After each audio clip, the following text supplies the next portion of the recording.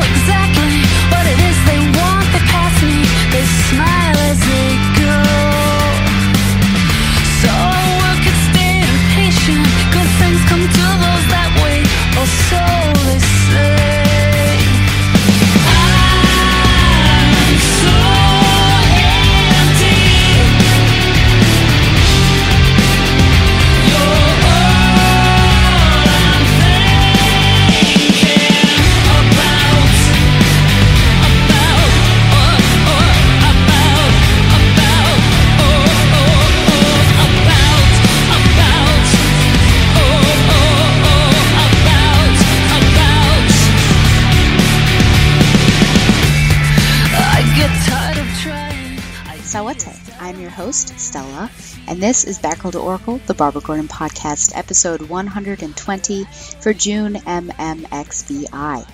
Batgirl to Oracle is brought to you by Mayday Mondays. Hey, Jorg. Yeah, Zach. You know that character Mayday Parker? Yeah, daughter of Spider-Man. Yes, you know she was stillborn during the Clone Saga and everything? Yeah, Alison Mongrey and all that nonsense. Of course. But you know what would be really great? What? If there was a podcast devoted to that character.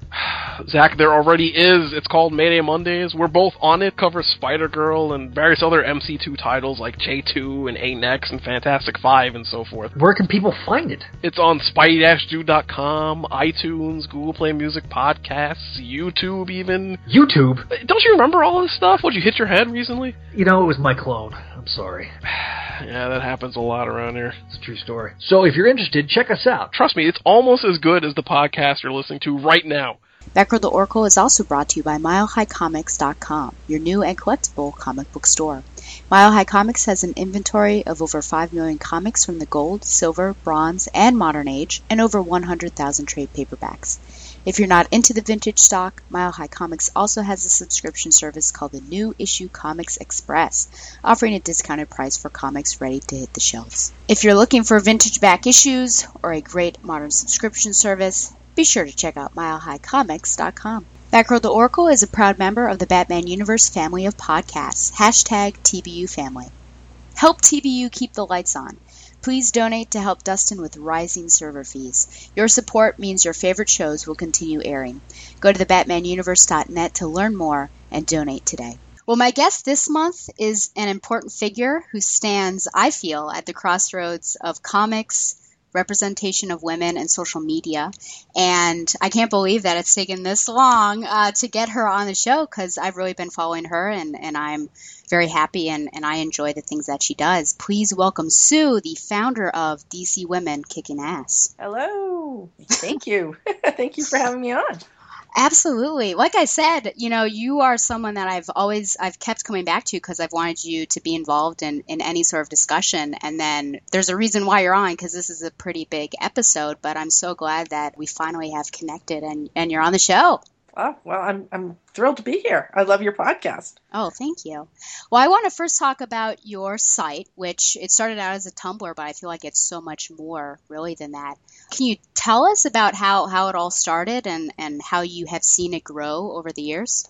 Yeah. So I've been in the comics community for years and years and years.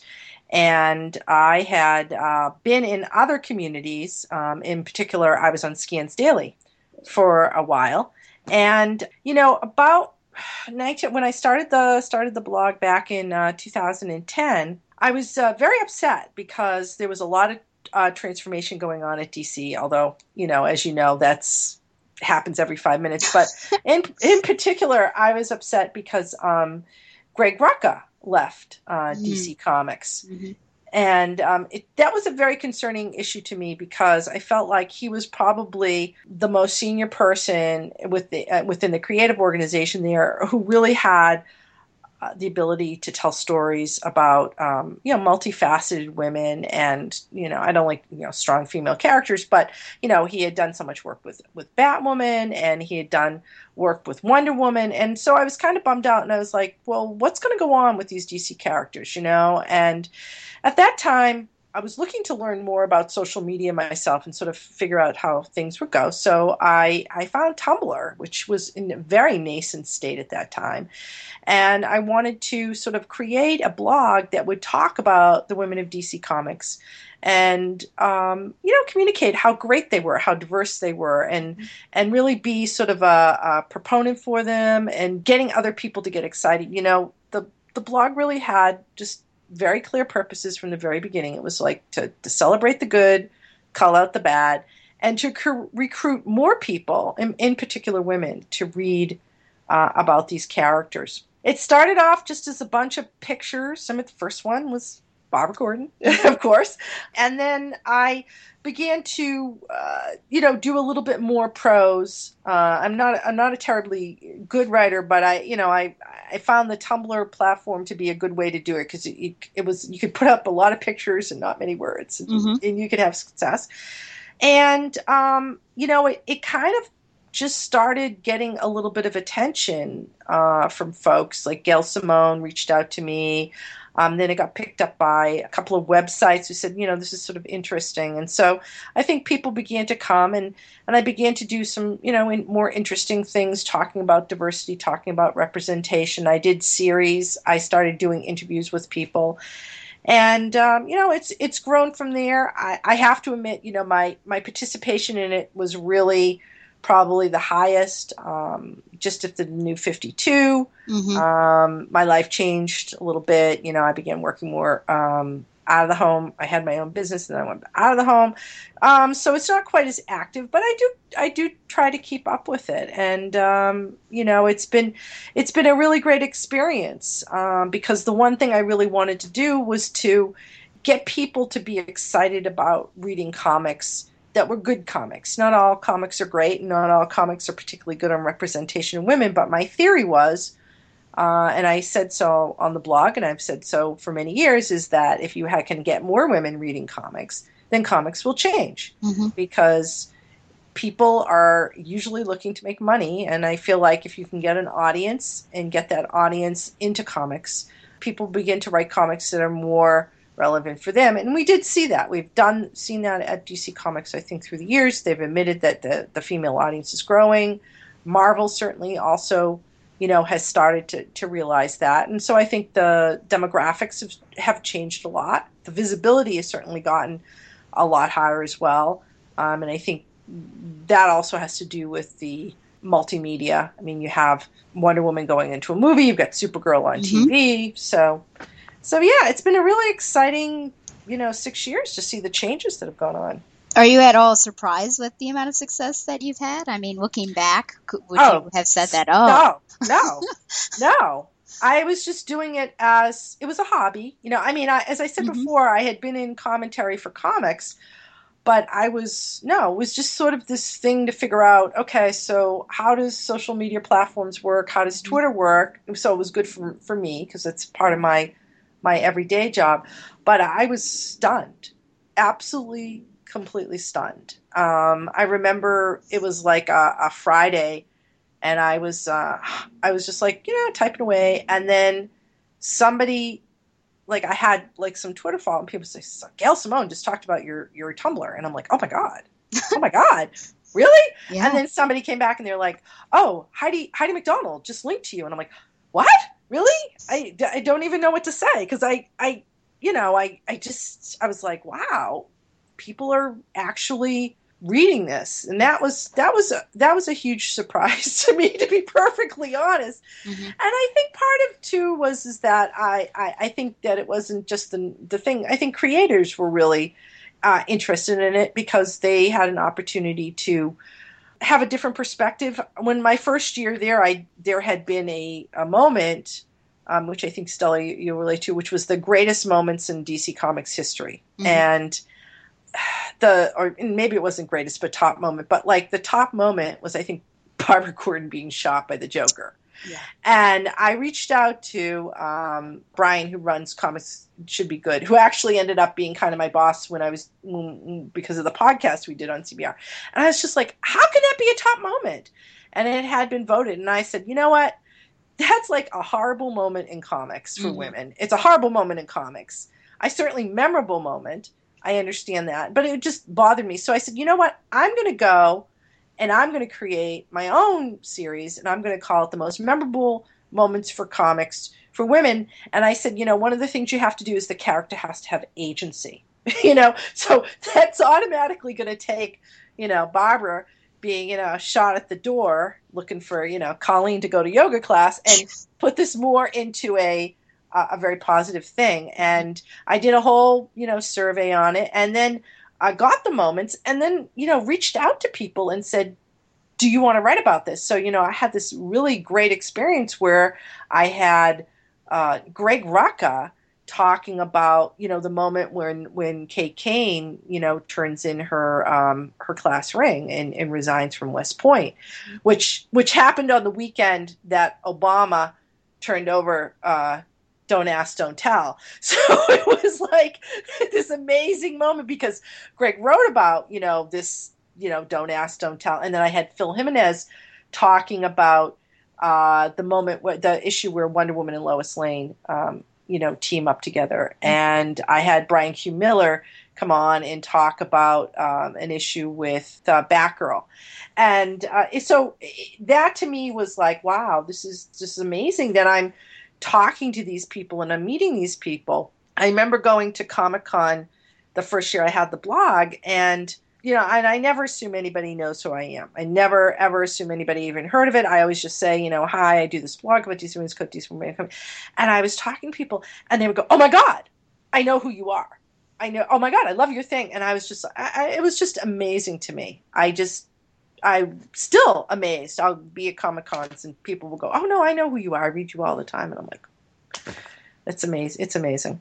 That's great. It's awesome to hear just how it's grown and the level of success that and I'm just appreciative that you do represent, women in comics. I think that's what has drawn me to it, obviously. Yeah. I do wonder what those voters, who voted for Barbara getting shot, what their mindset was when they voted for that. If I wonder if it was just because it sent Jim Gordon into a tizzy and it's the greatest Joker story, as everyone touts, or is it because they were considering that after that she became Oracle? Would that at all change your viewpoint if they were thinking the latter, that, because of this she became Oracle and John Ostrander got a hold of her and Kim Yale and that became a beautiful creation? Would you at least, would you change your viewpoint?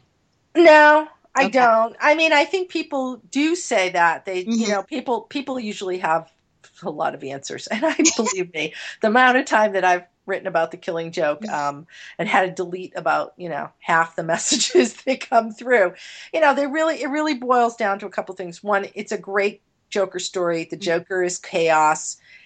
He does kill and hurt people. So why wouldn't he kill and hurt somebody, right? That's number one reason. Joker story, greatest Joker story of all time. Joker kills. It's not because she's a woman. It's just because he's the Joker. Mm-hmm. Okay. That doesn't seem to me to be, a reasonable answer, because it didn't have to be Barbara Gordon. It was because Alan Moore thought this was a way to tell the story. The fact that she became Oracle, I find, is an excuse too, because frankly, that wasn't in the plan. I know the plan. I mean, I interviewed Barbara Randall Castle many years ago about her time when she, obviously, as you well know, Stella, she wrote some of the last stories of Barbara Gordon, wrote the last Barbara Gordon story, the only standalone issue that Barbara Gordon had as a character up until the New 52. Mm-hmm. And I said to them, I said to her, well, Barbara, what did they tell you, when you went to write that issue? And she was very blunt. She's like, they told me she's getting her spine shot out, so make people feel sorry for her. There wasn't like, oh, we're going to be, creating a whole new character. Mm-hmm. Although Barbara, did put in these little things, as I'm sure you're well familiar with, that she's using a computer and she's doing research that would do it. But that was not the plan at all. There was no plan for Barbara Gordon. I mean, like all characters, I'm sure that they would have done that, but the character of Oracle was really created because Kim Yale was pissed that they had crippled this character, this really terrific character, and then they created the character Oracle for Suicide Squad, which was she was writing with her husband John Ostrander. So I find that The Killing Joke, I understand the idea that it has the definitive Joker origin in it, but I mean, as a piece of comic, Alan Moore doesn't even think it's that great. So who am I to argue with him? Yeah. How do you feel that this is the first R-rated direct-to-video film that they're producing? Well, I'm not surprised at all. If my motivation to bring more women into comics is because I understand they're a money-making organization, I understand that. What I always have challenges with is the mixed messages that get sent. Mm-hmm. And particularly with animated features, which although we know, and I know these are very adult features, you have an animated Barbara Gordon in DC Superhero Girls, which is designed to sort of create this new generation of comics, and I'm very excited about that. And I think that's something that I've wanted for a long time. But how do you have that? How do you have that? Then you also have The Killing Joke with Barbara Gordon in animated form, and they are kind of mitigating this with having a Barbara Gordon sort of like mini, featurette story at the start of The Killing Joke, so that she has more agency and there's at least more acknowledgement of the character. But it's still, that's the first time, except for, I believe, at the end of the Bad Blood, where you see the yellow boots, that Barbara's been in an animated feature. I guess they did the Joker Phantasm one. Wasn't the one where they had they went back in history. So I guess technically that was an animated feature. But it's still very frustrating because when I went to read the official description of the movie, it was all about, Jim Gordon having a bad day. And there was no mention of Batgirl. None. And then the cover of the DVD, as you know, the very familiar image of the Joker in his Hawaiian shirt with his gun. Mm-hmm. They've taken and the DVD cover and put on, a picture of that, and then have blood splattered on him. And I'm like, that's Barbara's blood. Yeah. So there's always this dichotomy of, gee, you got an animated Barbara for little girls, and then you have this other one where you're shooting her and showing her on the ground. I mean, I've seen bits and pieces of the movie. They do show her, the photo taking. So it's always a dichotomy of like, how do you balance that? How do you bring women in, but then you do things like that? And and I understand that. I understand there's a Batman for children and there's a Batman for kids, but it does get a little strange, I mean, that was the whole thing that Darwin Cook, who we just lost, who would always just say, how do you have a Batman for kids and then you got a Batman that's beating the crap out of people, Mm-hmm. So Well, we've been dancing around it, or her, I should say, and that's Barbara Gordon. And that's what this podcast is about. So, to turn the conversation from sort of an unfortunate event to one that's more positive, what is your particular history with Barbara Gordon? Oh, so, it was Batman. It started with Batman. And it was the pop culture, Batman 66, I guess they call in the comics. And I loved that show. And then, was watching it, and then Batgirl, one episode shows up, and that was it for me. I mean, I wanted to be Batman. I was obsessed with Batman, and then all of a sudden, this character shows up, and then it's like, I can't be Batman. I could be Batman, I guess, but it's still, for me, I'm, cisgendered, so I'd be a girl. But now I can be a Bat person. I can be a member of the Bat family. And I can just still remember seeing that and just being obsessed with it. And then I want to go and find comics that have her in it. I want to read about her. Mm-hmm. And just always was, just a huge fan. And, it deepened over time because, I just think she's just a great character. She's so smart. And, I worked in the library at one point. So there you go. She was a librarian. Mm-hmm. And I just really liked the character. And then, obviously when she became Oracle, she became such a really unique character as well. And just, became a huge fan. I'm here home at my bedroom that is just disgustingly filled with stuff. I just had something show up the other day. I had the first little mini statue of the new Batgirl with the yellow boots came in. Yep. But yeah, no, I have it, and just really just think she is one of the most interesting characters. I'm a huge fan of Wonder Woman. Mm-hmm. I love Wonder Woman, but Wonder Woman is, of course, is a true superhero. She's she comes from mythology or is surrounded by mythology. Big fan of Supergirl too, but Supergirl is also, a daughter of Krypton.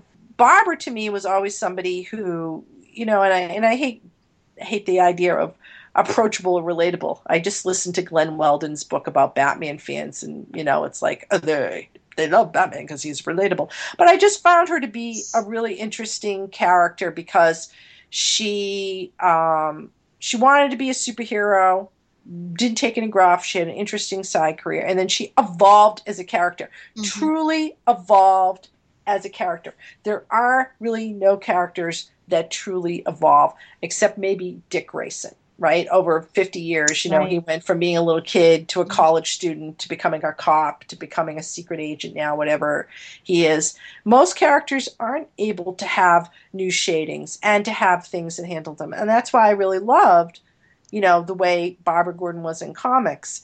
And then, of course, the New 52 came and, things changed. Things changed.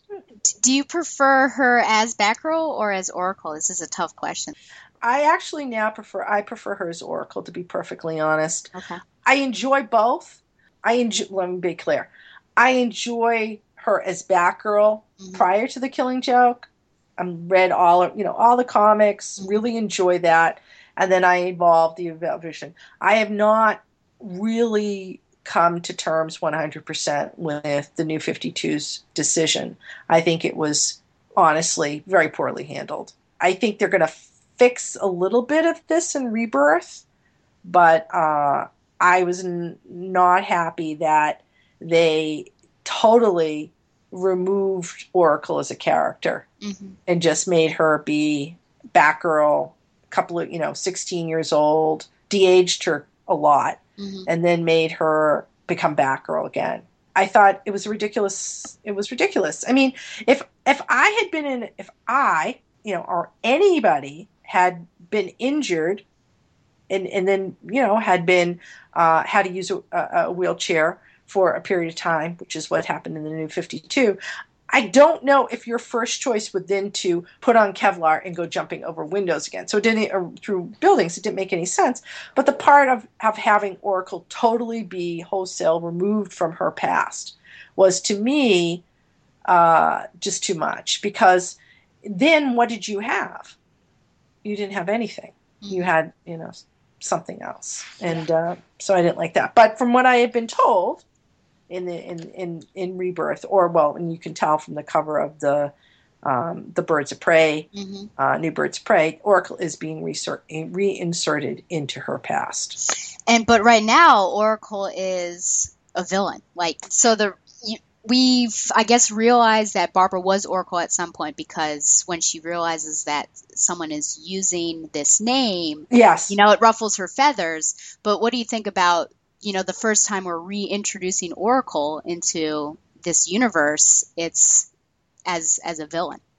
Well, I'm not sure I'm concerned about that, because I don't know enough about it. Okay. I'm happy, and I had been told, off the record, as I often am told, that this was a definite decision of the Rebirth, that Oracle would be returned to continuity.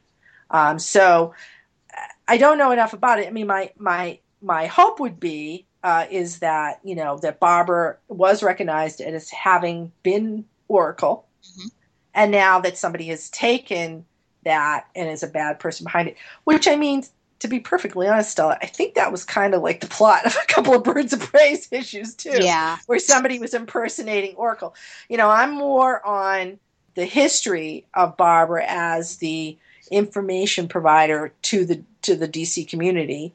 I'm not sure they're ever going to be able to, without moving up Barbara's age, return her to Oracle's a member of the Justice League. Oracle, ran the Birds of Prey for a number of years. Oracle, as herself was an operative. She was Batman, No Man's Land and all that stuff. But at least it's no longer, Barbara was 16. She had this kind of costume. Then one day, the Joker came to her door and did all that stuff to her. And then she was real sad, and she sat in her wheelchair for, a year? And then Jim Gordon took her to Africa, and she got fixed, and now she's back to being Batgirl, which to me was just horrible. I would have much rather, and I have said this a number of times, when DC did the New 52, if they had said, okay, this is what we're doing. Completely new universe. All the characters you love, where Barbara Gordon was Oracle, all in another universe. This is our new universe. And in this universe, Barbara Gordon was always Batgirl. Rather than trying to, push in this history. But they didn't do that. Now they're kind of doing that, right? Now they're saying, oh yeah, so whatever. Right? Yeah, I think that's the problem when you decide to have a constricted timeline. Yes. Certain things don't really match up together. Looking at the horizon with this particular title, Batgirl and the Birds of Prey, do you foresee, and I know it's super early, we don't even have issue 1 yet, but do you foresee Barbara going back to the Oracle title? Or, I mean, from 35 on, issue 35 to where we ended, Frankie has sort of been the one that's been teased around being Oracle. How do you reconcile those two characters? Do you think Barbara should be Oracle again, and Frankie is just sort of in some other title doing whatever she's doing? Well, I don't know. I mean, I'm not sure the Frankie character is honestly going to be in that book. It's not clear to me. I mean, at the end of the run with Brendan Fletcher and Cameron Stewart, she was there and she was playing a role, an Oracle-like role. But now the Hope Larson story is taking Barbara out of Burnside and putting her on the road. And then the Benson sisters, Batgirl and the Birds of Prey, is taking post that. So I'm not really sure where the supporting cast that was in the previous Batgirl book was going to be. So I don't know. I would be perfectly fine at this point, to have Barbara say, I want you to be Oracle. I was Oracle, and now I'm going to pass it on to you. I mean, if you remember back in the Brian Q. Miller book, they had wanted to have Wendy be the Oracle character until, until DC, told them to get rid of that character and focus on only Stephanie. Right. They wanted Barbara out of the book. They wanted Wendy out of the book. They just wanted to focus on Stephanie.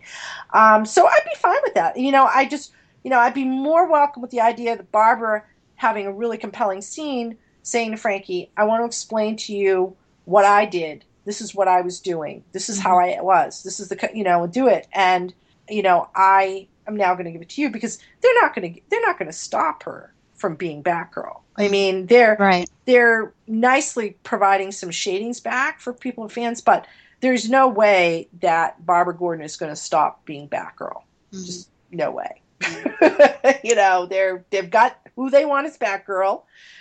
They've brought, the other Batgirls into continuity in their in Detective Comics, which, is, got Stephanie Brown in her Spoiler and Cass Kane, her, I guess, Orphan.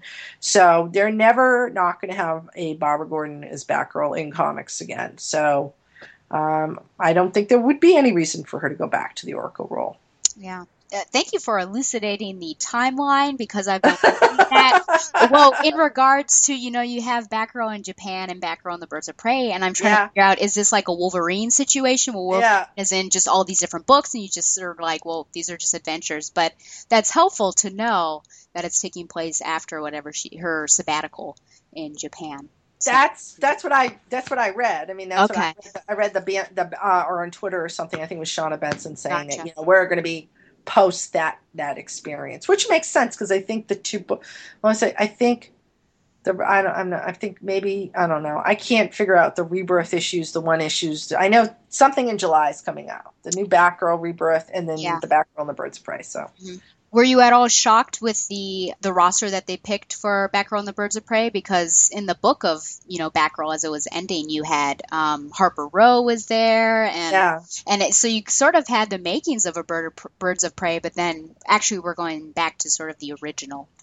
So. I'm not surprised. I think that they with Black Canary, I think that they were looking to find a position for that character, with the Dick Grayson book and going back to Nightwing, you had a Helena Bertinelli character as well. So it made a lot of sense. I think that the original Birds of Prey still has a lot of fans.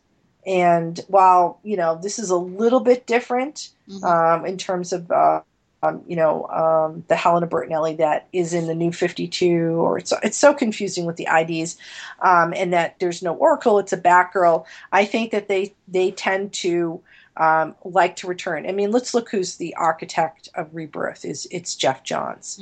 And Jeff is, I'm very fond of Jeff, actually. I've had chit-chats with him over the years.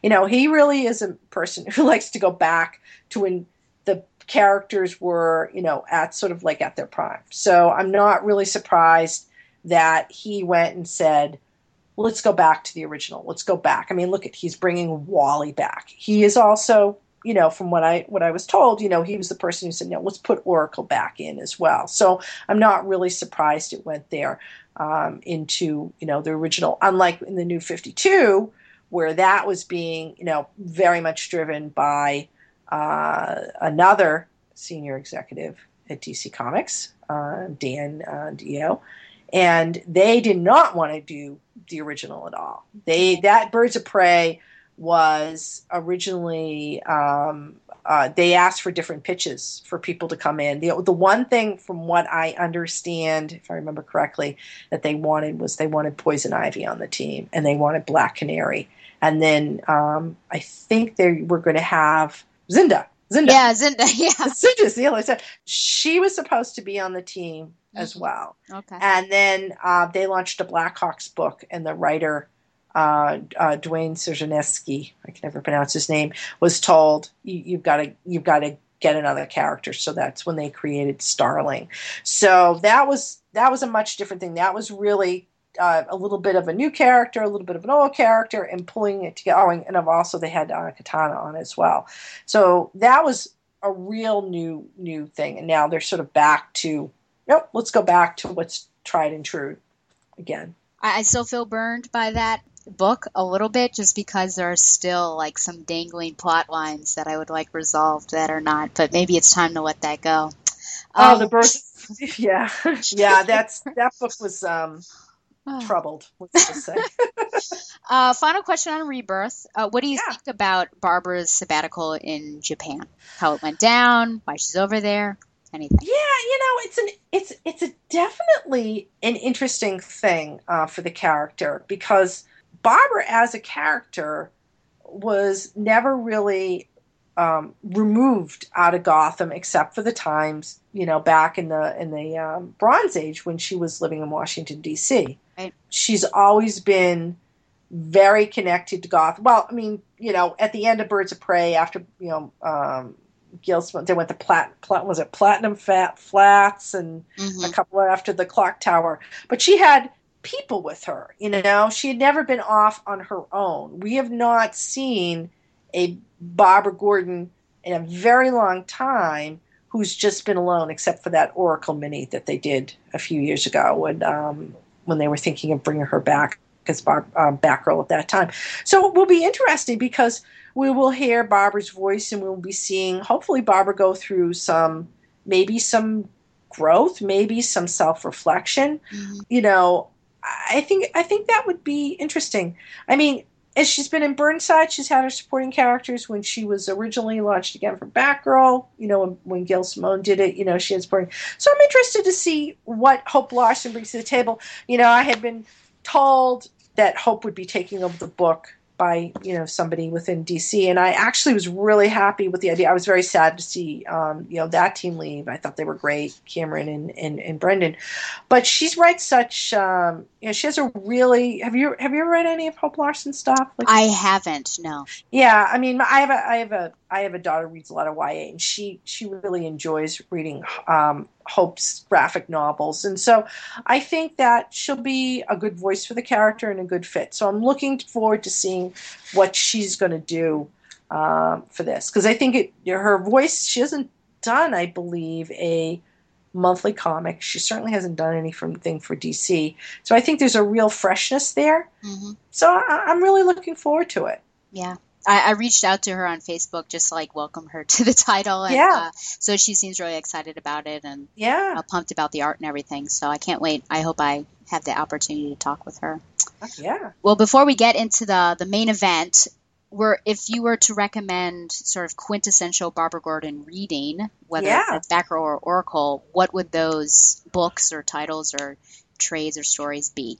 Ooh, it's I get asked that a lot. So, I always say a sort of a good introduction to the character is to, they did a couple of years ago, Barbara Gordon's or Batgirl's Greatest Stories. It's the same thing. It's not the best. It doesn't have all the really great stories in it. Unfortunately, a lot of them aren't in collections. So I think that's a good introduction. It has her very first story, which is great, great introduction story.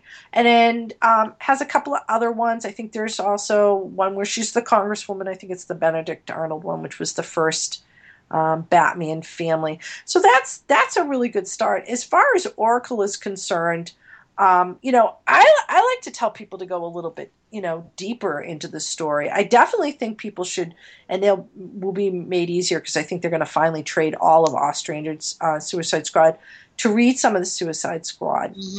Go a little bit deeper and go into the Justice Leagues that she was in, because I think people forget that she was in Justice League. Yep. And then I also think to start with the Birds of Prey, I always say go to Birds of Prey and then read the first couple of issues, skip ahead to when Black Canary find out who Barbara is, and skip ahead and then go read Gail Simone's run for a while.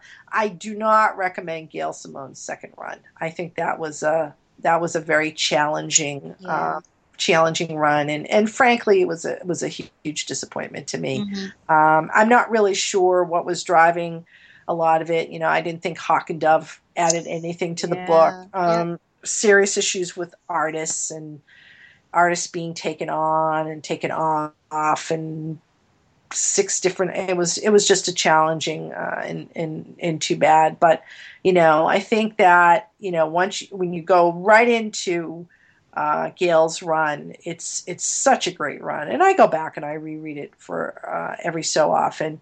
just a really terrific run on Oracle. As far as Batgirl, again, I did not read Gail Simone's run when it first started. I just had a lot of time reconciling the fact that they had removed Oracle, and over time I ended up reading that run. I wasn't particularly fond of it. I thought it was very dark and very gritty, which is not. I do like I like Cameron. I liked Cameron and Brendan Fletcher's run with Babs Tarr, because I thought it had a lot of energy to it, a lot of Barbara being really kind of happy, which was good, which was a difference. And also, I think she had a little attitude and a little smarts, and it brought back some of the things that she did. I don't think that was a perfect run either, but I do think it's an easy start for people to get into, and there wasn't a heck of a lot of crossovers as was under that. So Bounce Forth, I can't think of anything like I would say like, oh, you should go and read, this one or that one. But I have them all. Borrow them, let me know. Yeah. You and me both. I think that's a good. People ask me as well, and generally my what do you say? I generally say always the first thing out of my mouth is Batgirl Year One by Oh my God, you're right. How stupid it was me not to say that. Yes, you're absolutely right. And the other one that I really love about Barbara, which I should just say, is No Man's Land. Absolutely. Yeah. That's great. And the book by Greg Rucka, the prose book. That's another one that's great too. Yeah, you're absolutely right. I do love Batgirl Year One. Yeah. I will say right before we get in that, the one thing that I really did not like about Gail Simone's second Birds of Prey was Hawk. Like, that was the one thing that I complained about every single issue. I just did not like him. But, you're right that I think her first run was stellar, but then the second one, it was just sort of trying to find its footing and could never really get there. Yeah. Okay, well, we are here. The actual meat and potatoes of the episode. And the reason why I asked Sue on is that I'm about to dive into the first appearance of Birds of Prey. I guess they're not technically officially Birds of Prey, and these are sort of tests, these are trials, but we can basically say that this is the first appearance of Birds of Prey. So we've got 2 issues, and the first one is Black Canary Oracle, Birds of Prey #1, One Man's Hell, and it was an oversized issue. Yep. Writer Chuck Dixon, penciler Gary Frank, inker John Dell, colorist Sherilyn Van Valkenburg. And according to Mike's Amazing World, don't tell anyone, this was actually released on my birthday, November 21st, 1995, so I happen to be 9 years old, Tom Panarese. Oh my gosh. How great is that? I know. Okay, so let me give a quick rundown here. So a new industrial complex in Ralasia explodes at the opening ceremony. In another scene, a group of men try to carjack Black Canary. She quickly deals with them and heads home, where she has messages waiting and bill collectors. One better message, though: Oracle has a job for her. So she leaves for the airport, but her car has just been repoed, so she uses her last few dollars for a cab. Nick Devine gives a talk, and he is attacked by violent protesters, but he is easily able to fight them off and continue his talk, and all the while he's being watched by Oracle. She's suddenly interrupted by a call from her father, Commissioner Gordon, and he wants to take her to dinner, but of course she's busy. Dinah arrives at her destination and picks up the car Oracle has arranged for her, an Aston Martin. Oracle has left taped instructions, a new costume, clothes, and communications gear for her. So she attends a party thrown by this Nick Devine character. She introduces herself to him and gets him to invite her along, but he has a bodyguard, Lynx, who dislikes her right off the bat and also basically tells Nick who she is. Terrorists attack, and Dinah helps defend Nick as Black Canary, and he ends up hiring her on, even though Lynx doesn't really like it. Nick then meets with the leader of Bowunda to discuss his next project, which happens to be a dam there. Black Canary joins him on the flight to Bowunda. She sees the dam project and the country's abject poverty, and she decides that night that she's going to check out the dam and investigate it. At the dam, she finds it being sabotaged, and Lynx is behind it, and suddenly Dinah realizes that Nick is behind her. So Black Canary is suddenly caught off guard, she's defeated, and can do nothing as the dam is blown and many killed downstream. In England, Black Canary arrives, quite unexpectedly, at a meeting between Nick and his next victims. Lynx tries to stop her, but Dinah is ready for her this time, and she easily beats her. She takes down Nick and is tempted to kill him for all the innocents that he has killed, but Oracle talks her down, calling in Scotland Yard to pick him up instead. And Oracle's next mission for her, breaking up a white slavery ring in Santa Prisca. And at the end of this particular issue is a 2-page spread of the biography of Oracle and Black Canary. Yeah. And it's funny that Black Canary's is twice as long as Oracle, but it's also stated that the intent of this particular book is for 2 supporting characters to strike out on their own together, which I thought was a really nice sentiment given at the end. And also a little trivia fact that with this issue, Black Canary starts to wear her new blue, black, and gold costume and stops wearing her fishnet stocking costume that she's known for wearing throughout the past. So I think the most important question to ask right now is how well this story accomplishes the first partnership between Black Canary and Barbara Gordon as Oracle. Well, this is I actually wrote about this a couple of years ago for another site, and I think it's a great issue. I also like to point out it's also the issue where Dinah stops wearing a wig. She digs into the peroxide, and she goes full on blonde. Yeah. I think this to me is a great setup issue. More for me for Dinah than for Barbara. I think that those opening pages of Canary are just so efficient in helping readers sort of understand Dinah and why she would end up working with Oracle. The carjacking, where she's, got the whole, idea that you get the fact that she's a little down on her luck. And we don't see superheroes like that. You don't see superheroes where they're getting calls from bill collectors and being told that her car is going to be repossessed. Right. And you see her sitting on the couch, with the wig in her hand, just going, oh my God, where is my life going? What am I going to do? And then she gets a call, and you're right, she takes that last 20 and she goes to the airport in her costume with the fringe jacket on, in the boots. And then her life is totally changed. And so I think it does. I think this is, Chuck Dixon, I don't agree with everything politically, but man, when he was good, he was really good. And this was a really efficient story to take a character from point A to point B in less than, say, 10 pages. And it really good. As far as Barbara is concerned, I think you do get a sense of her as somebody who's going to work with Canary, but you don't get an expansive sense of how powerful she is. She's got a computer in front of her in a couple of scenes, but you don't have her, when she gets later on, full Oracle with the 6 computers and sitting there. But I mean, you definitely have the sense that this is someone who has transitioned from one thing to another. And I think that they do a good job there, sort of.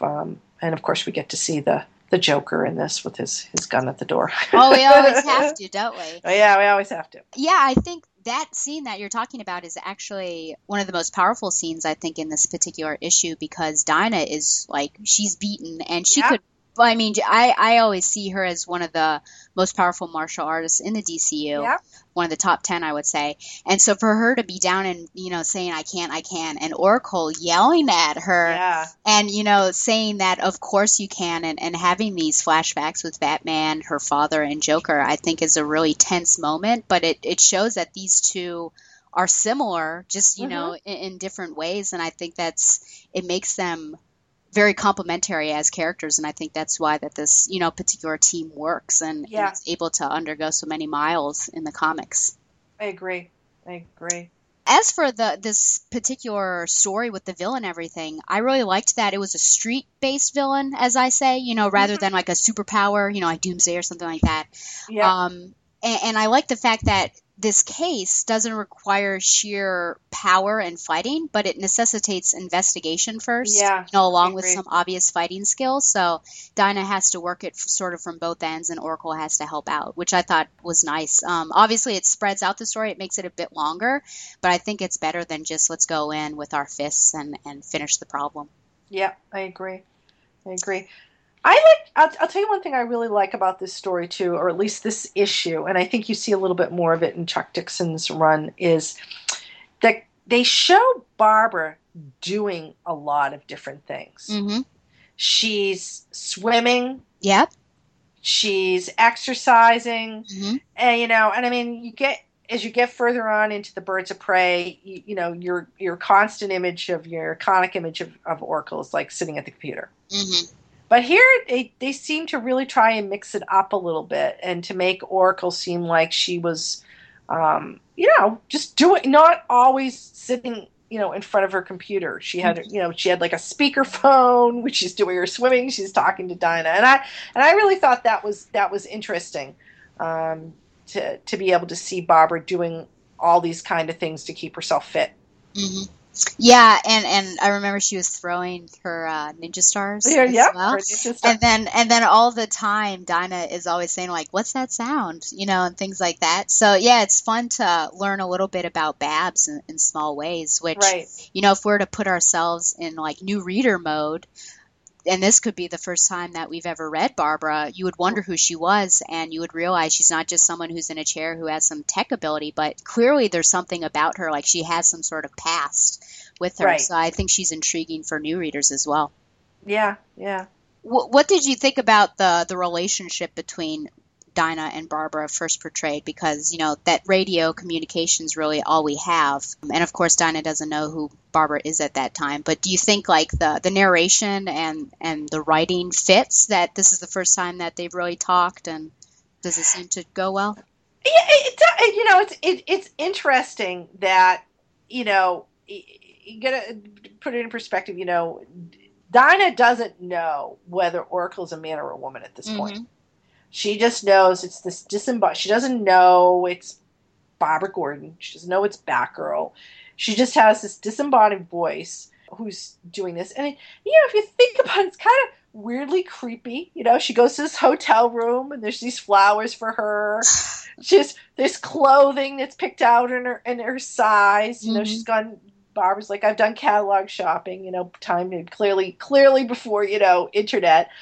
Creates an entirely new costume for her, and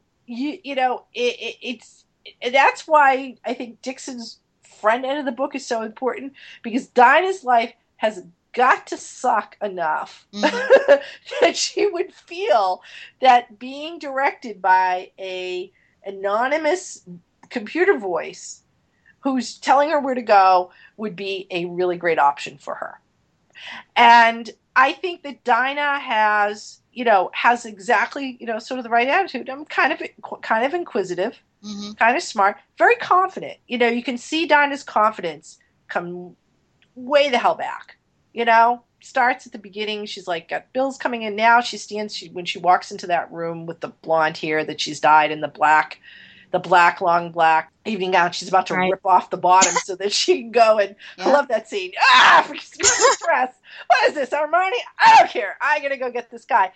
So I think the relationship is created really, really quickly and nicely because Barbara kind of has tapped into Canary needs something, and Canary's tapped into I'm not really sure what's going on, but this is what I need. So they're together, and of course, their relationship will go on for, almost 2 years, I think, right? Yeah. Up until the issue, was it 27? When did she find out that she's... Yeah, it was during the Hunt for Oracle story. Hunt for Oracle, that, who she is. She's Barbara. Yeah. Do you think that Oracle has contacted Dinah before? Because she doesn't call her Black Canary, but she calls her Dinah. Or do you think this is the first time that she's actually used her? Yeah, I think it's... I don't know. It's a good point. Had there been a thing in the background that she knew of her?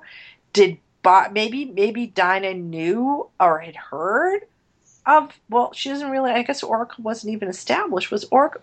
Where was Oracle before this? Remind me, Stella. Where was Barbara and Oracle before this? Was this before No Man's Land? It is before No Man's Land. Yes. Oh, okay.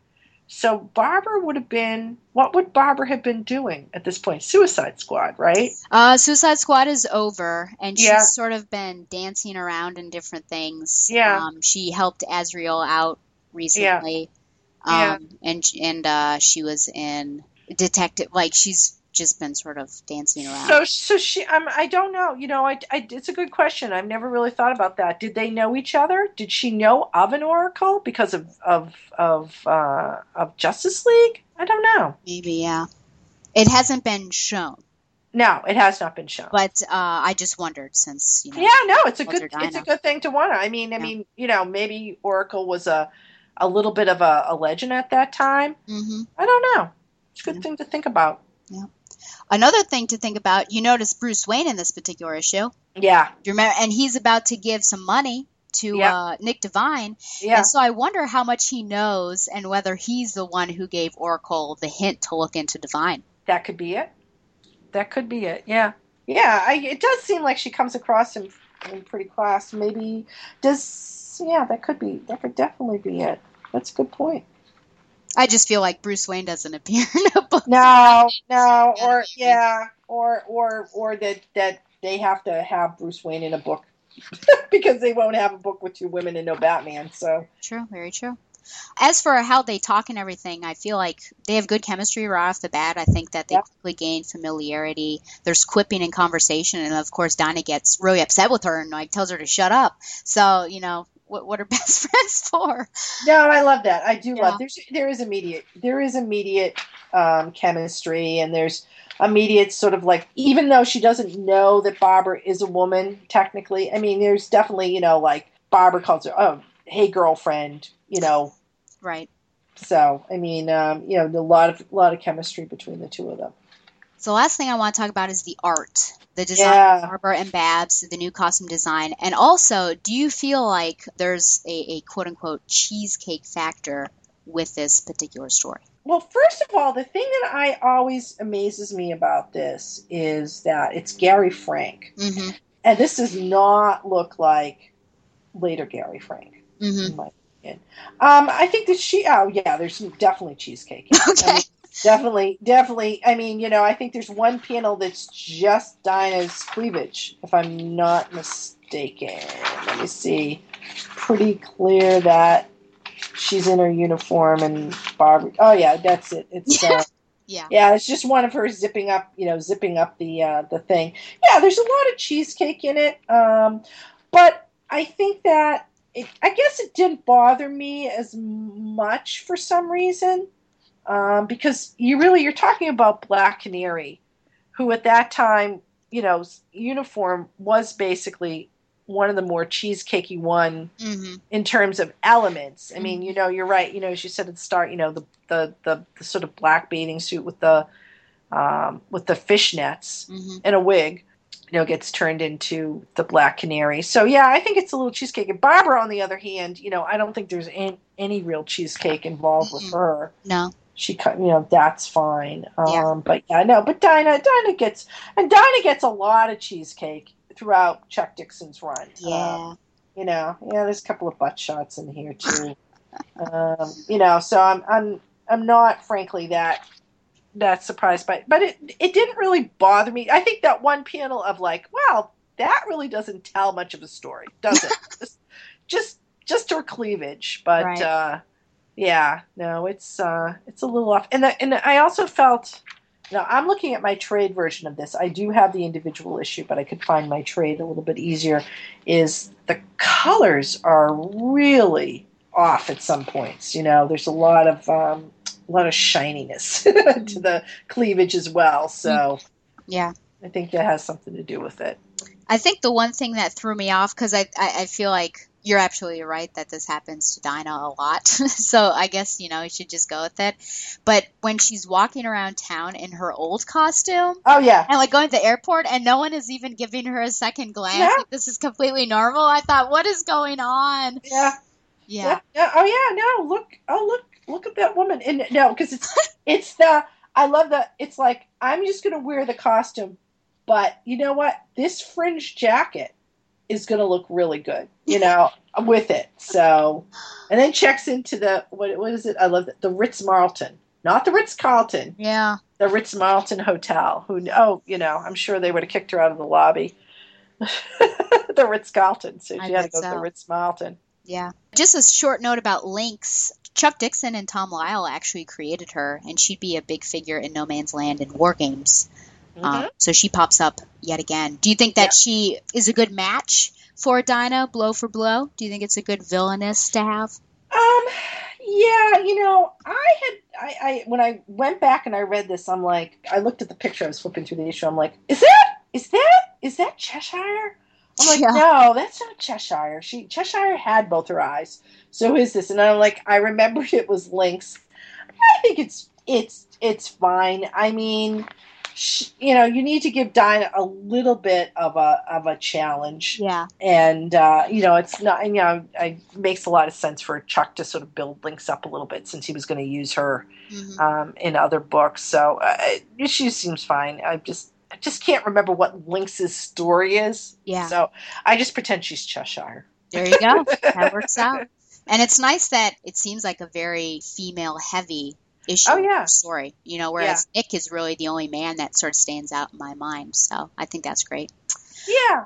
Chuck actually had a lot of input from Jordan Garfinkel on this. Jordan was the one who came up with this particular pairing. He was the one who brings it together. And I believe, and I don't have it in front of me, I believe Jordan is the one who writes at the back of the book. Yes.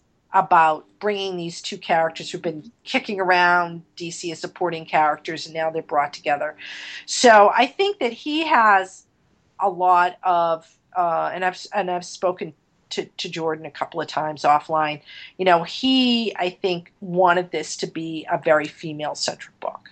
They wanted this to be a book for the female characters and probably potentially for the female audience as well. That's great. Well, out of 10, what would you give this if you were to rate it? As a introduction to the Birds of Prey, I would give this like an 8.5. Okay. I'm going to raise you slightly and say that it's a 9 out of 10. I think it's a great introduction. I think it gives you what you need to know about these particular characters. Yeah. And it seems like already building some good chemistry between them. So I like it. Okay. Our second and last issue that we are covering is Showcase 96, number 3. And I just wanted to give some background to Showcase. It's actually been the title of several comic anthology series that's been published by DC Comics. And the general theme of these series has been to feature new and minor characters as a way to gauge reader interest in them without the difficulty and risk of featuring untested characters in their own ongoing titles. The original series ran from March through April 1956 to September 1970, suspending publication with issue number 93, and then it was revived for 11 issues from August 77 to September 78. And then DC revived the Showcase title in 93 when sort of this reluctance to order new untested series had largely vanished, and it was replaced in the 90s with reader enthusiasm for, the number 1 issues of new series, which seems to perpetuate newsstands now, all these number 1s. So the new series was published as Showcase 93, a monthly 12-issue limited series, and replaced by 94, etc. And the last issue was Showcase 96, number 12. So we're on the last series here. So once again, this is Showcase 96, number 3, Birds of a Feathers, the story, and it's actually the one that is featured on the cover. You see Lois and Black Canary. The script was by Jordan B. Gorfinkel. Layouts, Jennifer Graves, finishes Stan Walk, and colors Dave Graff. And also featured in this particular issue was Mercy Killing featuring Deadman and Acts of God featuring Light Ray. And the publishing date was March 1996. And this takes place in Metropolis, just to focus ourselves there.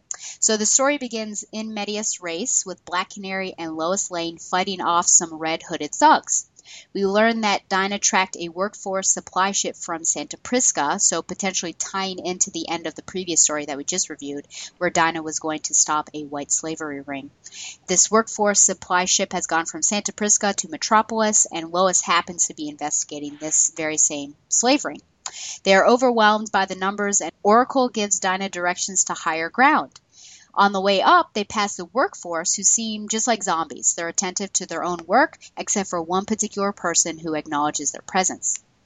Above the workplace, the birds are once again overwhelmed and then zapped with some green energy by the foreman. 3 hours and 27 minutes later, they awaken, imprisoned, and with no way out at the moment, and they decide to discuss their man problems. So Lois says that her fiancé broke up with her, aka Superman, and Dinah explains that her love, Green Arrow, died in a plane over Metropolis, and she says that he deserved it, which is a little cold. Suddenly, a block moves, a block from the wall, and a worker appears, Lee, and he is the one who actually acknowledged Lois's presence when they were running away. He helps them out and leads them through some tunnels to a position directly above the foreman. Dinah drops in, but the foreman's zapping takes her out once again. Oracle has an idea that the zaps are not actually physical and tells Dinah to give her earpiece to Lee. So in a moment of courage, Lee stands up for himself and everyone else, demanding freedom. The foreman zaps him, but he remains standing, encouraging other workers to cry for freedom as well. So Dinah then KOs the foreman, and the workforce is freed. Later, Oracle explains to Dinah that the foreman's powers may have manifested themselves as visible energy bursts, but they were actually purely psionic in nature. So the earpiece that Lee had played the Beatles in order to protect his brain, helped him out. Before Lois and Dinah part, Lois asks if Dinah really meant it that Green Arrow deserved to die. And Dinah replies that she sacrificed the best years of her life to him, and ultimately the only lasting commitment he ever made was to a whole city. And Lois can certainly relate to that. Yeah. And that is the end of Showcase 96, number 3. Okay, well, this is the second adventure between Oracle and Black Canary, but really what takes the focus is Black Canary and Lois. Yeah. So what do you think about this, as well as sort of starting the trend of a rotating roster, because people would come in and out like Power Girl and people like that? Well, I'm a huge Lois Lane fan, and there's not a lot of Lois's stories out there, in sort of modern era where Lois sort of goes off and does cool stuff. There's like the Girl Frenzy issue. Right. Yep. And then there was the issue that the Lois Lane #1 they did a couple of years ago by Marguerite Bennett. So I love the idea that Lois is just like, hanging out and throwing punches and kicks just like Canary. Yep.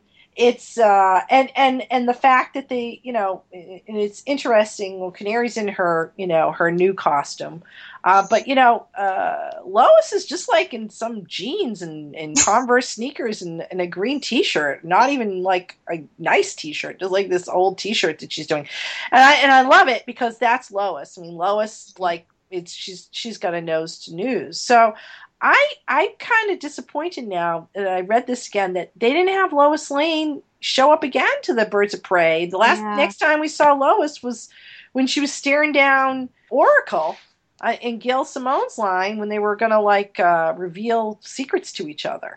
Yeah. And so I thought it was kind of fun to see the two of them together. Mm-hmm.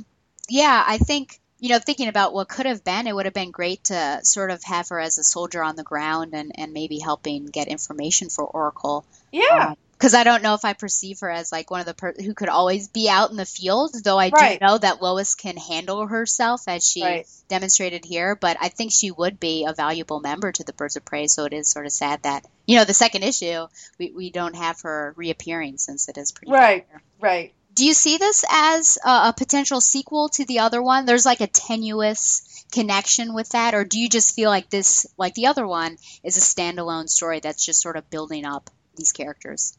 Yeah, I mean, I think there's an assumption that you have to kind of know who Oracle is and why she's working with Black Canary, but I don't see it as like a real sequel to it. I think it's a tenuous sequel. I think they were trying to start finding stories that they could put Barbara and Dinah together as the core cast members. I mean, it definitely sort of has Oracle being all Oracle-y and Dinah being really, as you said, very harsh on a dead Green Arrow, not like just really angry and upset about that.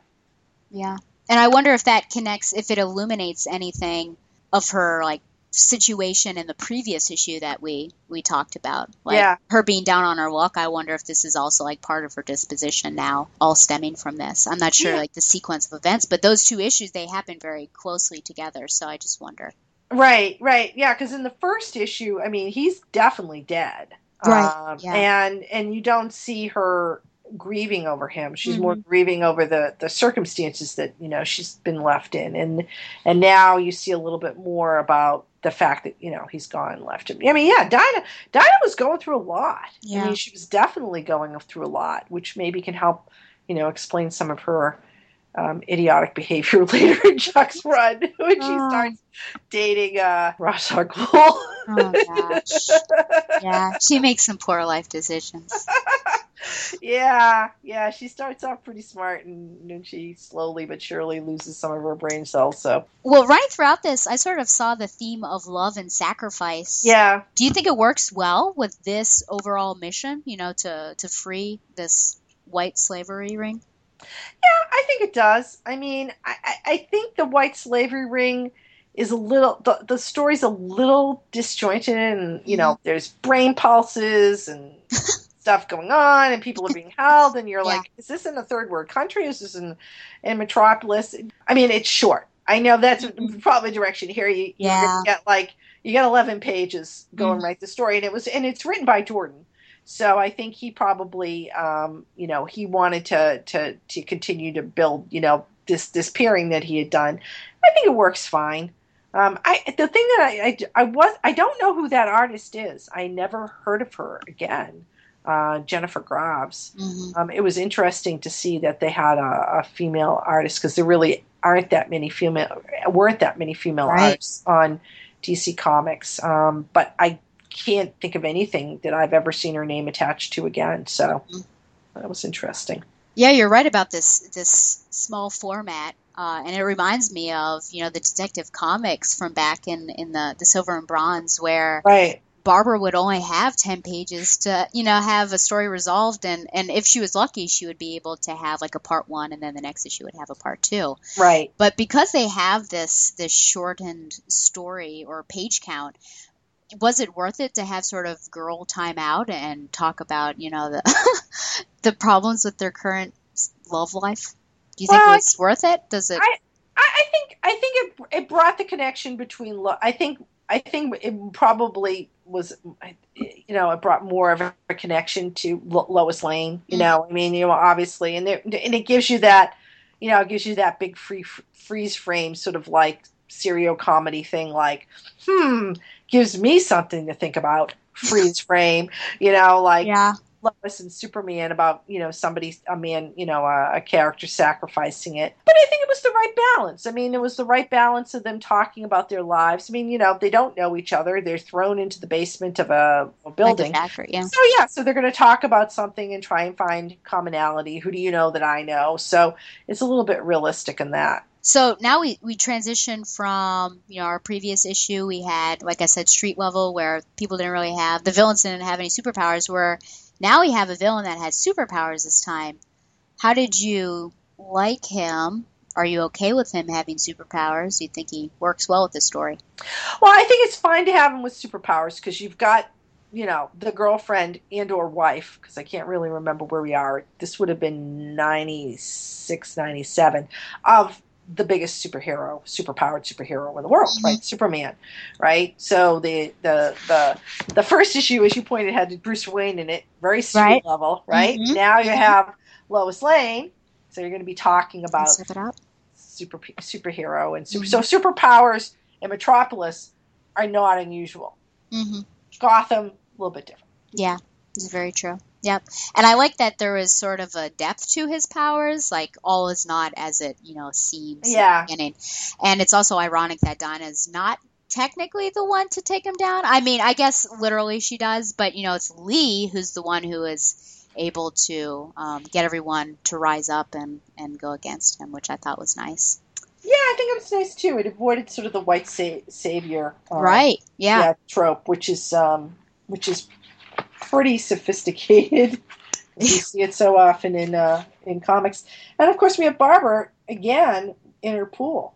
I mean, I don't think we see Barbara in her pool for a long time after this, but yeah, she's like hanging out with her little speaker or her little ring. Yeah. Or speakerphone. Love it. What's that sound? Yeah. It's good to see. And I think this goes towards representation and properly representing someone who has a disability. In Suicide Squad, you saw how if she wanted to go and get groceries, but she's at the top floor of this apartment that she lives in and the elevator's broken, then clearly she can't go and get groceries. So it's nice to see, like, you know, she's still active. Well, how can someone who's in a wheelchair stay active? And it's nice to get that glimpse that's realistic. Yeah. Which is, I think, you know, one of the great things about Oracle is that she brings a new dimension to the Barbara Gordon character, as well as giving representation to people who don't really have that representation. Yeah, so. I agree. Well, how would you compare this to the previous story? Do you like this one more, less, or about the same? I like this a little bit less. I mean, I certainly liked having Lois in there. It was definitely a different story. I mean, the first one was really that really tight collaboration between Oracle and Dinah, which I like. And this one, Oracle was a little step back, and it was more Lois and Dinah. I think the first issue is just a really terrific first issue, and setting up a lot longer, a little bit more nuance. But I mean, it's fine. You know, I mean, it's not a story that would go, oh, and now the second one hits it out of the ballpark as well. I thought it was, you know. Yeah. So what would you give it out of 10? Maybe a 7. Okay. I'll raise you a little bit again and give it an 8, but I agree that I think the previous one was stronger. Yeah. But I do like that Lois appears, and I think it gets this idea of Oracle and Black Canary is sort of the status quo of the birds, but then we can have these rotating cast members come in and help out wherever the story or the situation needs, which I think is nice. Oh, yeah. And they will. They'll have, I think Catwoman comes into it. Yeah, right? that she does. And then Helena, right? And Huntress, so. And then Power Girl, but there's some strife between her and Barbara. Yes. So there's some drama there. Yeah. Yeah. Oh, yeah, there's a lot of drama. This is starting a big era. I never thought I would get to Birds of Prey, and here we are. There you go. I know. And so what issue did you start with, Stella? I start with her original. Oh, my gosh. Yeah, Detective 359. Oh, my gosh. Here we are. There you go. That is a lot. That's right, because you've done a lot of the Bronze Age stuff, too. Yep. Wow. Yep. What's your favorite Bronze Age story? Like, of all, now that you've done all of them, what's your favorite? I think I really loved the crossovers with Superman when he came to Washington. I love those issues too. Yeah, those were great. And you almost want, because Bruce was kind of trying to set them up, and so you wonder, are they going to date or not? But I think they're fun stories. Yeah. Oh, interesting. So, yeah, she has. It's interesting tracing her history.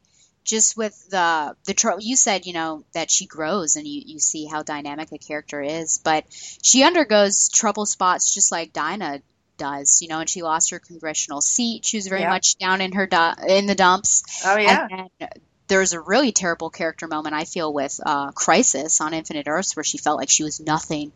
Oh, yeah. I'm still trying to figure that out. But, she always sort of comes out of it. Oftentimes it's because of her father, which I think is amazing. But, yeah, it's great to just trace it and see how everything has, how she's changed throughout the years. Have you done any of the comic strips, the Sunday strips? I have not, no. Yeah. Yeah, you might. There's a collection of the first one, and I think the second one too, which was the comic strip that ran, has a lot of Barbara Gordon stories in it too. So she's actually was much more prominent than I had thought she would be in it. So you might want to check those out. Yeah, I'll have to. I think, is IDW collecting those? Yep. Okay. Yep. Yeah.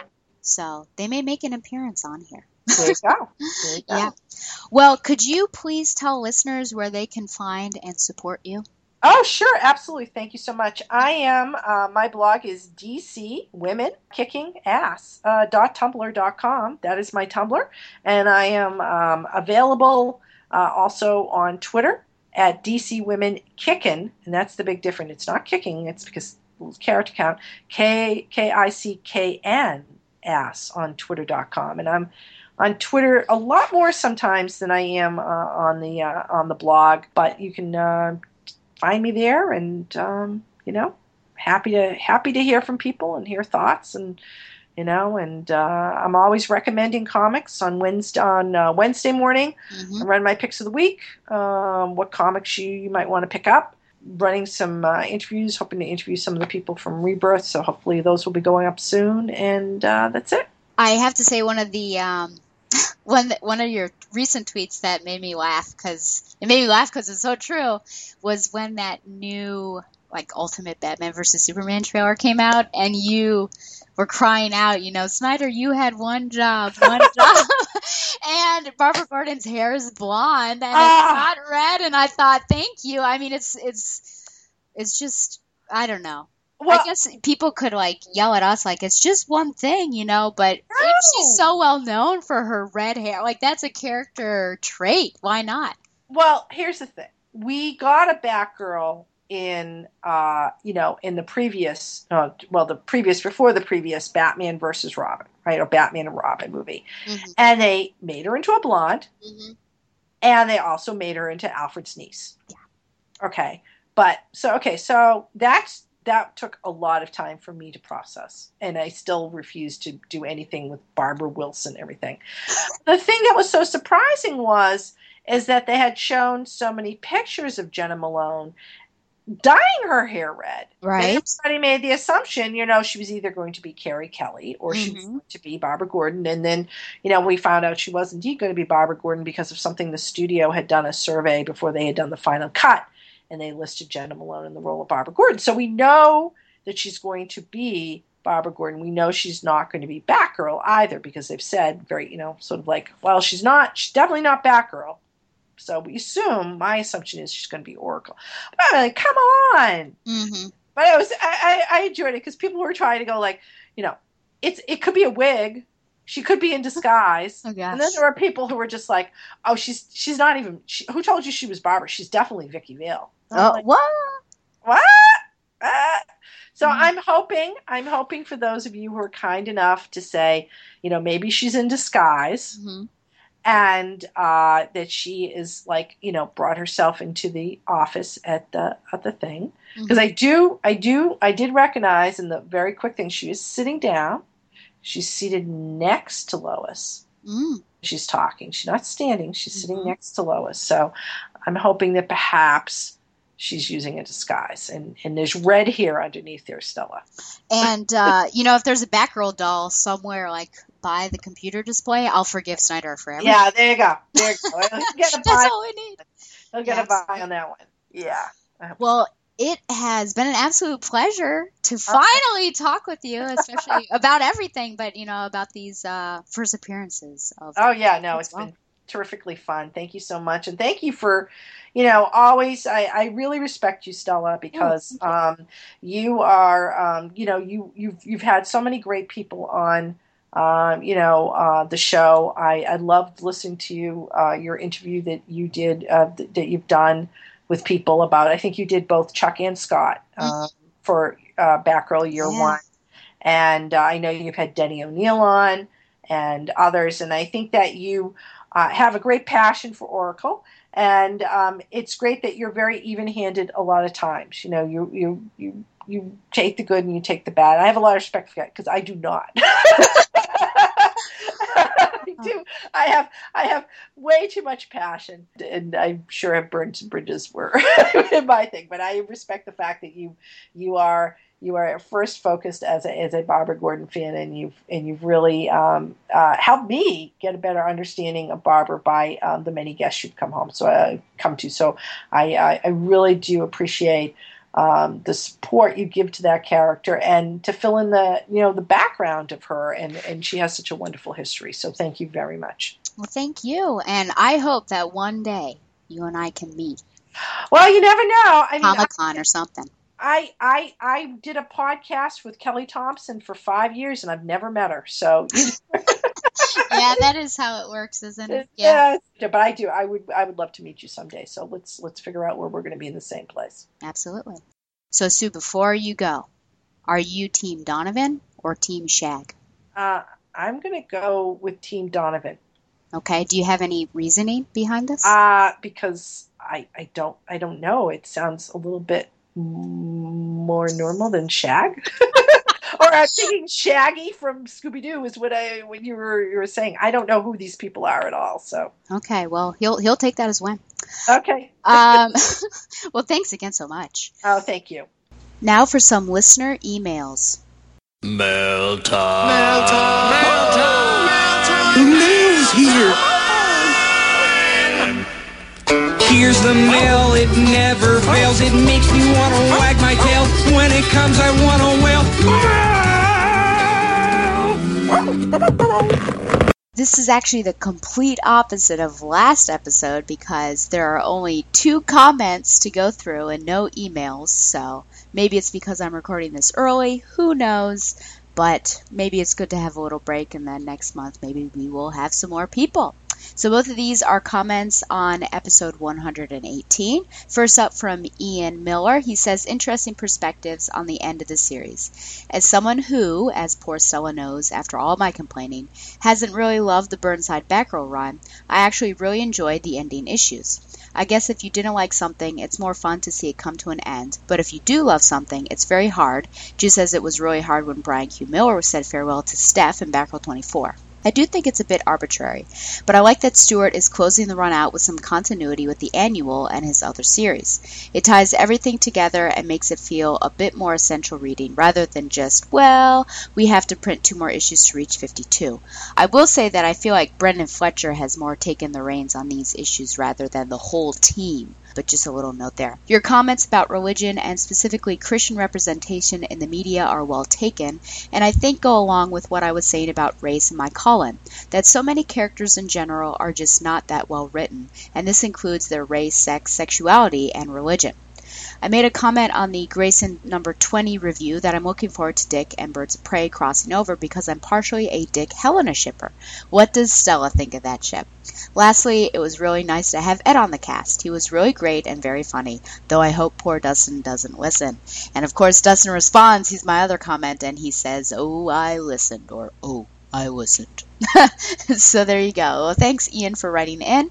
And to respond to your Dick and Helena shipper, well, now there is that moment in, is it number 20? I'm not sure, but the last issue, I guess, where, and I actually pulled it out, I cut the panel and I posted it on Facebook for Tom Paneris because at one point it says to Helena, it says that, you know, the only person that Dick ever really loved was named Barbara Gordon. And I thought, yes, vindicated.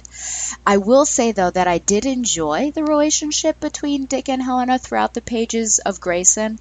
I felt like, you know, when New 52 began, he was sort of one of these characters, along with Batman, that they were just throwing women at him, you know, to have sex with, which I thought was, well, disgusting, let's be honest. Remember on the plane with, what was her name, Raina? Gosh, what was her name? But you know what I'm talking about. But, you know, here, when he came over, obviously there was that, you know, there was some sexual tension there, but there was that attraction. But I think they were building it up, you know, a little bit more, and, you know, they weren't sleeping together.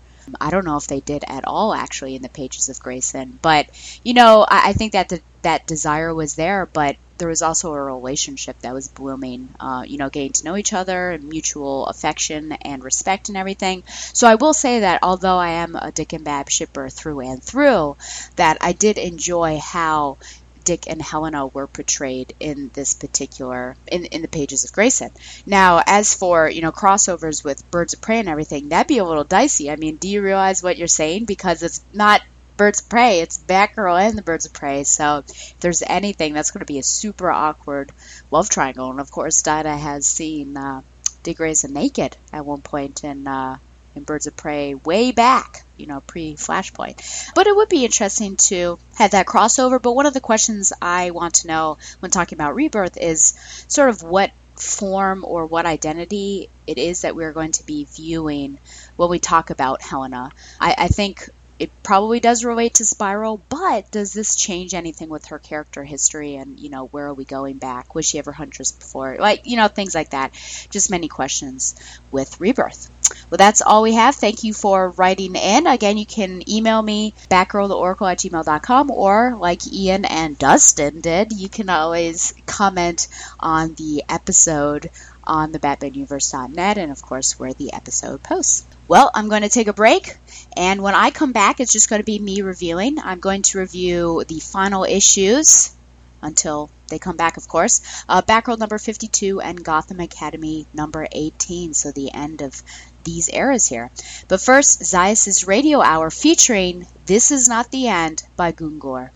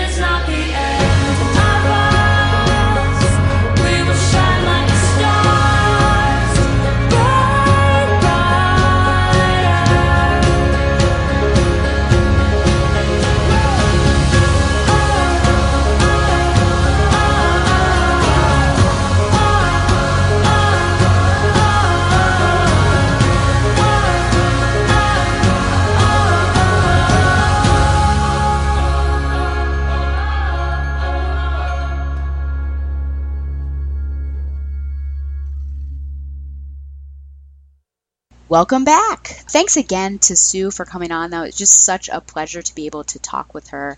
And again, just one of those people that I have, followed on either Tumblr or Twitter, and to have them on my show is just really great and humbling as well. But here I am on my own, and I'm going to be talking about these last two issues of these two series that I've been doing. So first up, it is Batgirl 52, Turning the Page.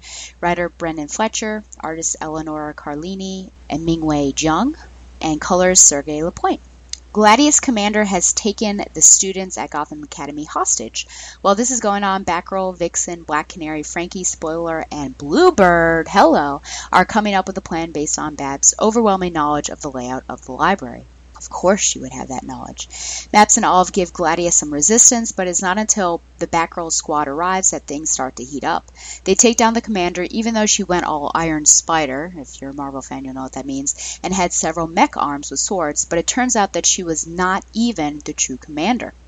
Gladius Commander stole Maps' maps and used them to find her way through the bowels of the Academy to the Negahedron. She captures the core before Batgirl's team gets there. However, the blueprints are at Gordon Clean Energy, where a surprise party for Babs is about to be held. So Babs spoils the surprise and gets the partygoers out as they search for the commander. Frankie discovers the files have already been downloaded, and Babs goes after the commander and basically takes her down with her cape. The police are grateful and hope that Batgirl will stick around, which is a little bittersweet. At the reestablished surprise party, Babs thanks everyone and has small moments with individuals who have meant something to her over the past 17 issues. Finally, Babs says goodbye to Frankie and Dinah, gives Dinah her keys, and apparently Vixen is staying on the couch, and then leaves with her Batgirl suit in a duffel. Not the end. Well, I think my question in the previous episode was answered about which library Babs was frequenting. Apparently this is in fact on the campus of Gotham Academy, which I still think is a little strange that you have a public library on that. Because I'm just sort of thinking about, I'm around the University of Virginia, and of course it has libraries and everything, but they're not technically public. Well, I could go into them. You do need to have some sort of user ID or a Virginia, ID, either alumni or to check something out. So it's a little strange. Batgirl team. Let's talk about this. Why isn't this the Birds of Prey roster? I think part of me is like nostalgia. That's the key member. I'm looking right now in my living room at a poster that I have that has Oracle, the clock tower. You have Dinah and Helena on screens above her. I'm sure you've seen this poster. And that's the dream team. So nostalgia purposes, I totally see what you're doing. But man, if you want to continue with continuity and have things that are already set up, not random at all, because we've been, trying these team members out, you've already got all of these. And so I do wonder about, why not connect to this era that we've been building up. I like the importance that Maps plays, especially in this particular issue, as well as the potential threat that Olive had and her almost starting a fire. And we really haven't visited that for 5 issues in Gotham Academy, so it's good to see that again. I think there's a good fight against the fake commander. All the members of the team are helping out, mainly because she has all those mech arms and everything. So it's good that we do have a fight and we can see how this team works together. It's also a big issue for Babs, using her memory and detective skills to figure out where the commander was going and what to do. So if there's any concern, I guess, about, who Barbara Gordon is or, what the status of her brain is, I guess this may clear that up for you. This issue also ties into Gordon Clean Energy in an interesting way, not only with the party, but also with the blueprints and Batgirl's cave, trying to show all aspects of Babs' current life, which is interesting because we're about to leave it behind at the same time as it's really been established. The real commander seems to be taken down too easily, perhaps because of the trouble that Batgirl had in the previous issue. So, compared to that. So I wonder what changed. Was it just because her life was more on track at this point in time, so she got over self-esteem issues? Was it a page issue, with more time spent on other things and then only a few pages left? Or was it a way to end on a positive note, with Batgirl really conquering her with confidence? I really like the double-page spread of the party and how it's laid out with Babs visiting people and remembering back to important moments. And if you think back to Batgirl 35 with that party, it's sort of a nice little ring composition there and is laid out in a very similar way. The final page is heartwarming. It's keeping it simple with probably the 2 most important people in Barbara Gordon's life. And it's funny that still more people are sleeping on the couch, which I think Frankie is probably annoyed at, even though she's joking about it as well. I do wonder whether it's a good idea for Babs to take the suit with her. If she needs to get away, should she really be on, a Batman sabbatical, like what happened after Infinite Crisis? No heroing, just learning who Babs is. But here if she wants to get away and sort of learn about herself, I feel like maybe bringing the Batgirl suit is not the way to do that, because that's your other life. So if you're trying for something new, you've got a crutch holding you back. So the big question is, was this a good ending for the series?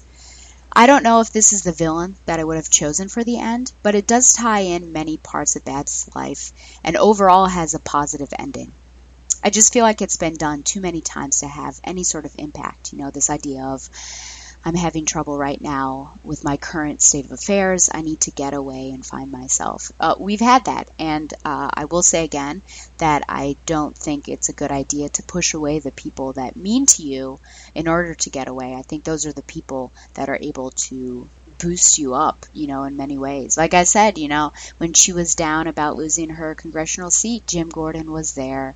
When she was down about her general superheroine, Supergirl was there. So, this is just something that I feel like maybe this is not the best direction, but we will see how it is handled with Rebirth starting in, I guess, August is when Batgirl comes out, so we'll see what happens. So overall, I'm going to give this a 7 out of 10 bats. The whole Batgirl series, oh gosh, that's sort of hard, isn't it? Of course, I really like the Burnside run, so I think I would give that probably an 8.5 out of 10. But if I were to think about the whole New 52 added with this, it may bring the whole thing down to 6.5 maybe, or 7 or something like that. So, it had its good and bad moments, but it is nice to read about Barbara Gordon, of course. Up next, and finally, is Gotham Academy number 18, Yearbook, Part 5.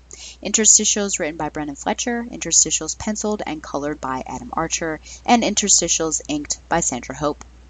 All of the maps continue their hunt for Robin across the school campus until he finally escapes, leaving her scrapbook behind.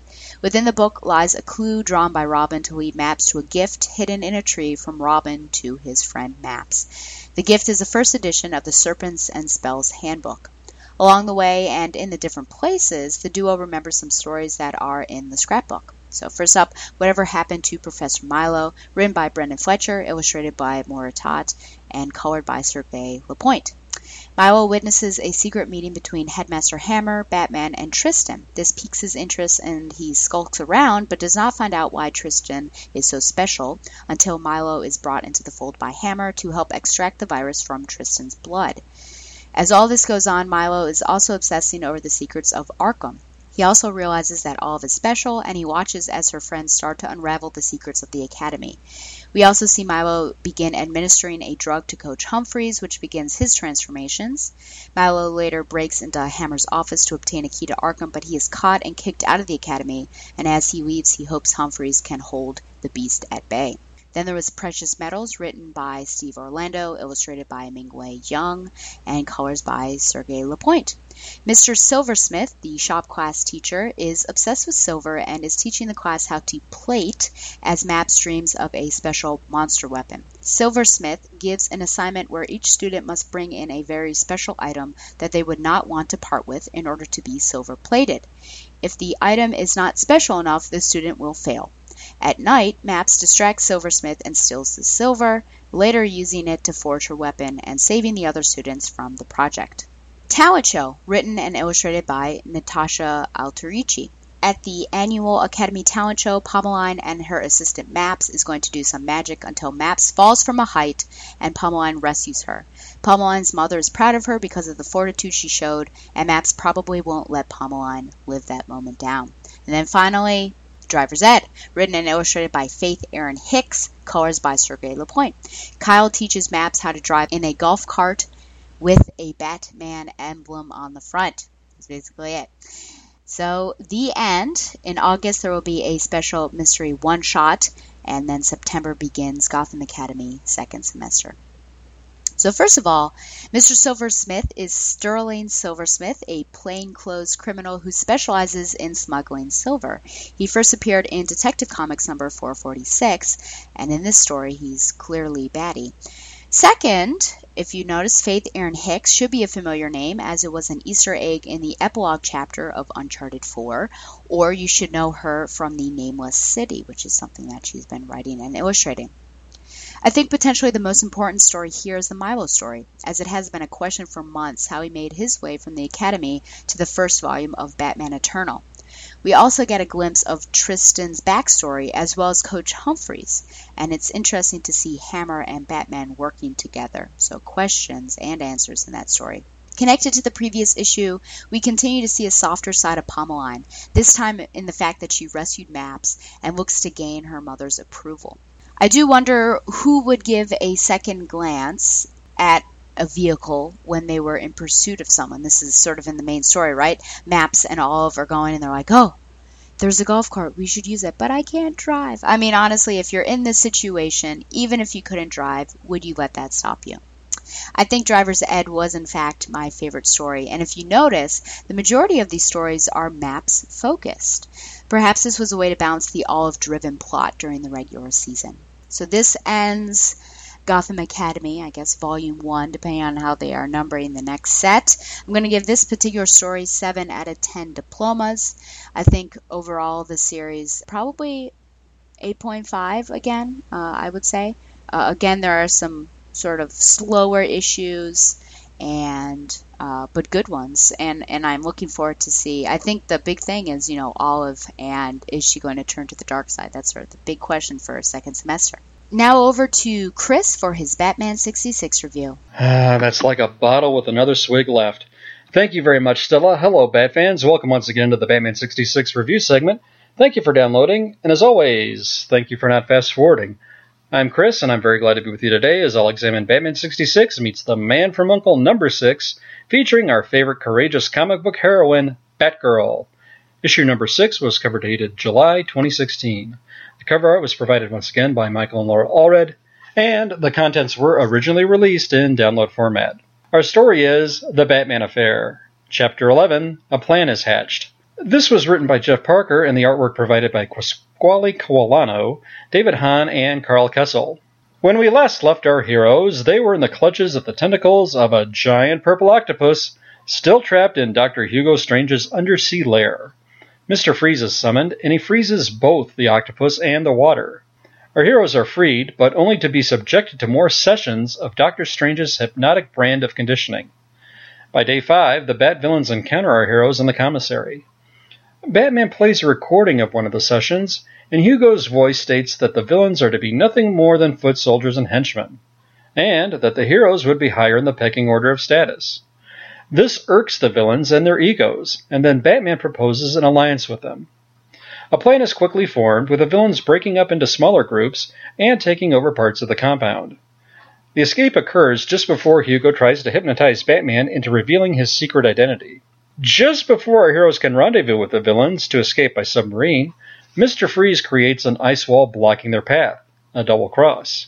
Our heroes push the ice away and pursue the villains in the Bat-sub, and find that the villain's sub has been seized by the giant purple octopus. Presently, everyone is then on a naval ship, with our heroes capturing the villains, Hugo thinking that he's Batman, Napoleon regretting that the base wasn't blown up, the men from U.N.C.L.E. alluding that they know Batman's secret, and Batman smiling back at them until they meet again. The end.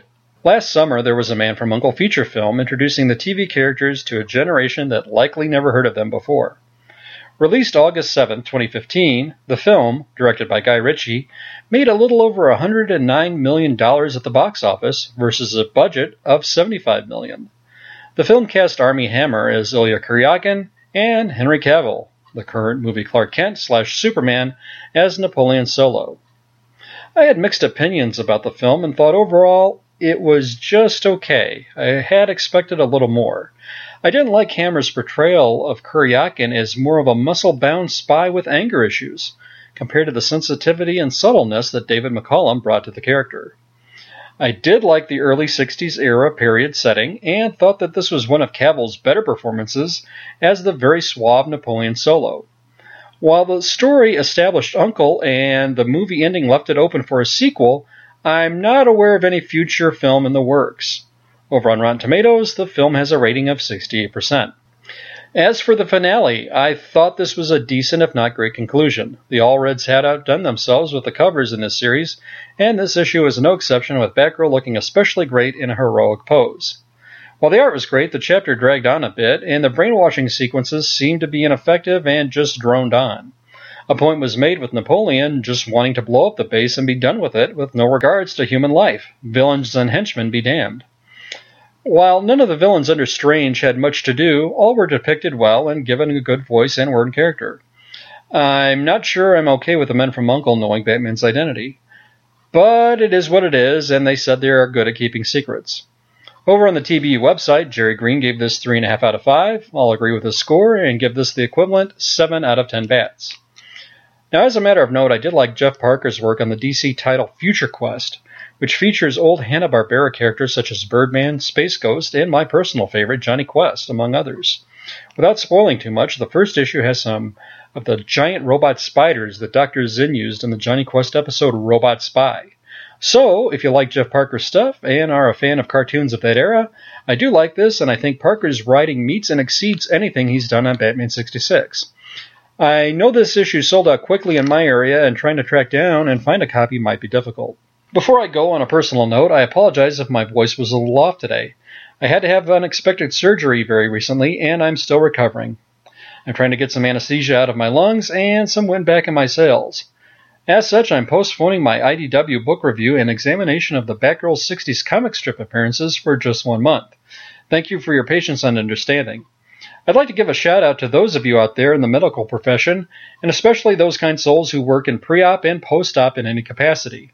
And another shout out to the staff at Edward Hospital who made my ordeal much more bearable. I was very fortunate to be in their care and to have some kind, caring souls at my local Grand Crackers Comics in Naperville, like Dawn and Tuba, looking out for me as well. Listeners, please feel free to leave any comments for myself or for the podcast on the TBU website, and please leave us a good review over on iTunes. If you wish to contact me directly, I can be reached by email at bruce.wayne@gothamcity.us. Thank you for your support. What other 60s TV appealing spies will team up with the dynamic duo? What feline villainess will bear her claws, and what is she after this time? Will Batgirl appear in this series, or will this be one catsuit too many? The answers to these mysterious, malevolent, mischievous, maladjustive missives to be mandatory mulled over next time. Same Stella feed, same Stella site. Thanks, Chris. It seems short for some reason, but I am now at near the end, I now have my literature recommendation. And first up is Sanctuary by William Faulkner. And this is the description from Amazon.com. So, spoiled, feckless Temple Drake, the daughter of a judge, runs away from school with an unsuitable man. Abandoned by him with a gang of moonshiners, Temple falls into the clutches of the psychotic Popeye, one of the most grotesque characters of Faulkner's imagination.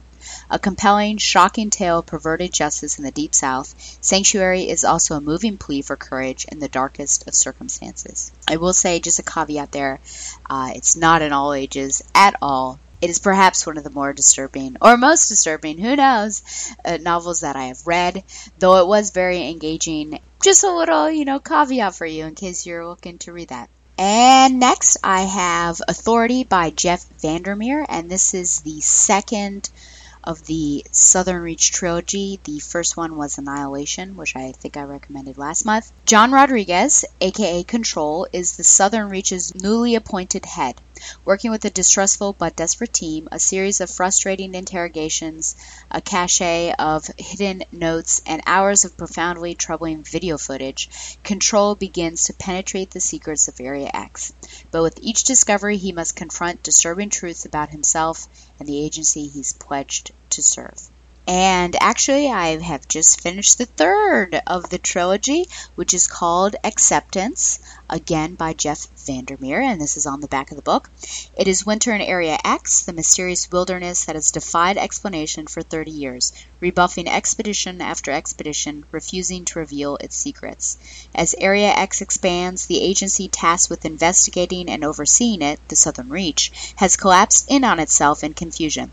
Now one last desperate team crosses the border, determined to reach a remote island that may hold the answers they've been seeking. If they fail, the outer world is in peril. Meanwhile, Acceptance tunnels ever deeper into the circumstances surrounding the creation of Area X. What initiated this unnatural upheaval? Among the many who have tried, who has gotten close to understanding Area X, and who may have been corrupted by it? Yes, so I enjoyed this trilogy immensely. I think I feel like I said last time that it's a post-apocalyptic literature, but it's not really. It's more of like a pre-apocalyptic, because the Area X situation is like they're investigating to see if it'll get out of control and create an apocalypse. So I do apologize about that it's not really post-apocalyptic, but it's on the verge. But I do recommend the trilogy. I thought it was really interesting and engaging read, as I said. Suspenseful, mysterious, troubling, all those things. So check that out. And finally, I finished, it took me several hours, I didn't read it all in one sitting, Elseworlds Batman Volume 1. For the first time ever, Batman's Elseworld tales are featured in a new graphic novel collection. This is, of course, from Amazon. If you know, or maybe you don't, but in Elseworlds, heroes are taken from their usual settings and put into strange times and places. Some that have existed or might have existed, and others that can't, couldn't, or shouldn't exist. The result, stories that make characters who are as familiar as yesterday seem as fresh as tomorrow.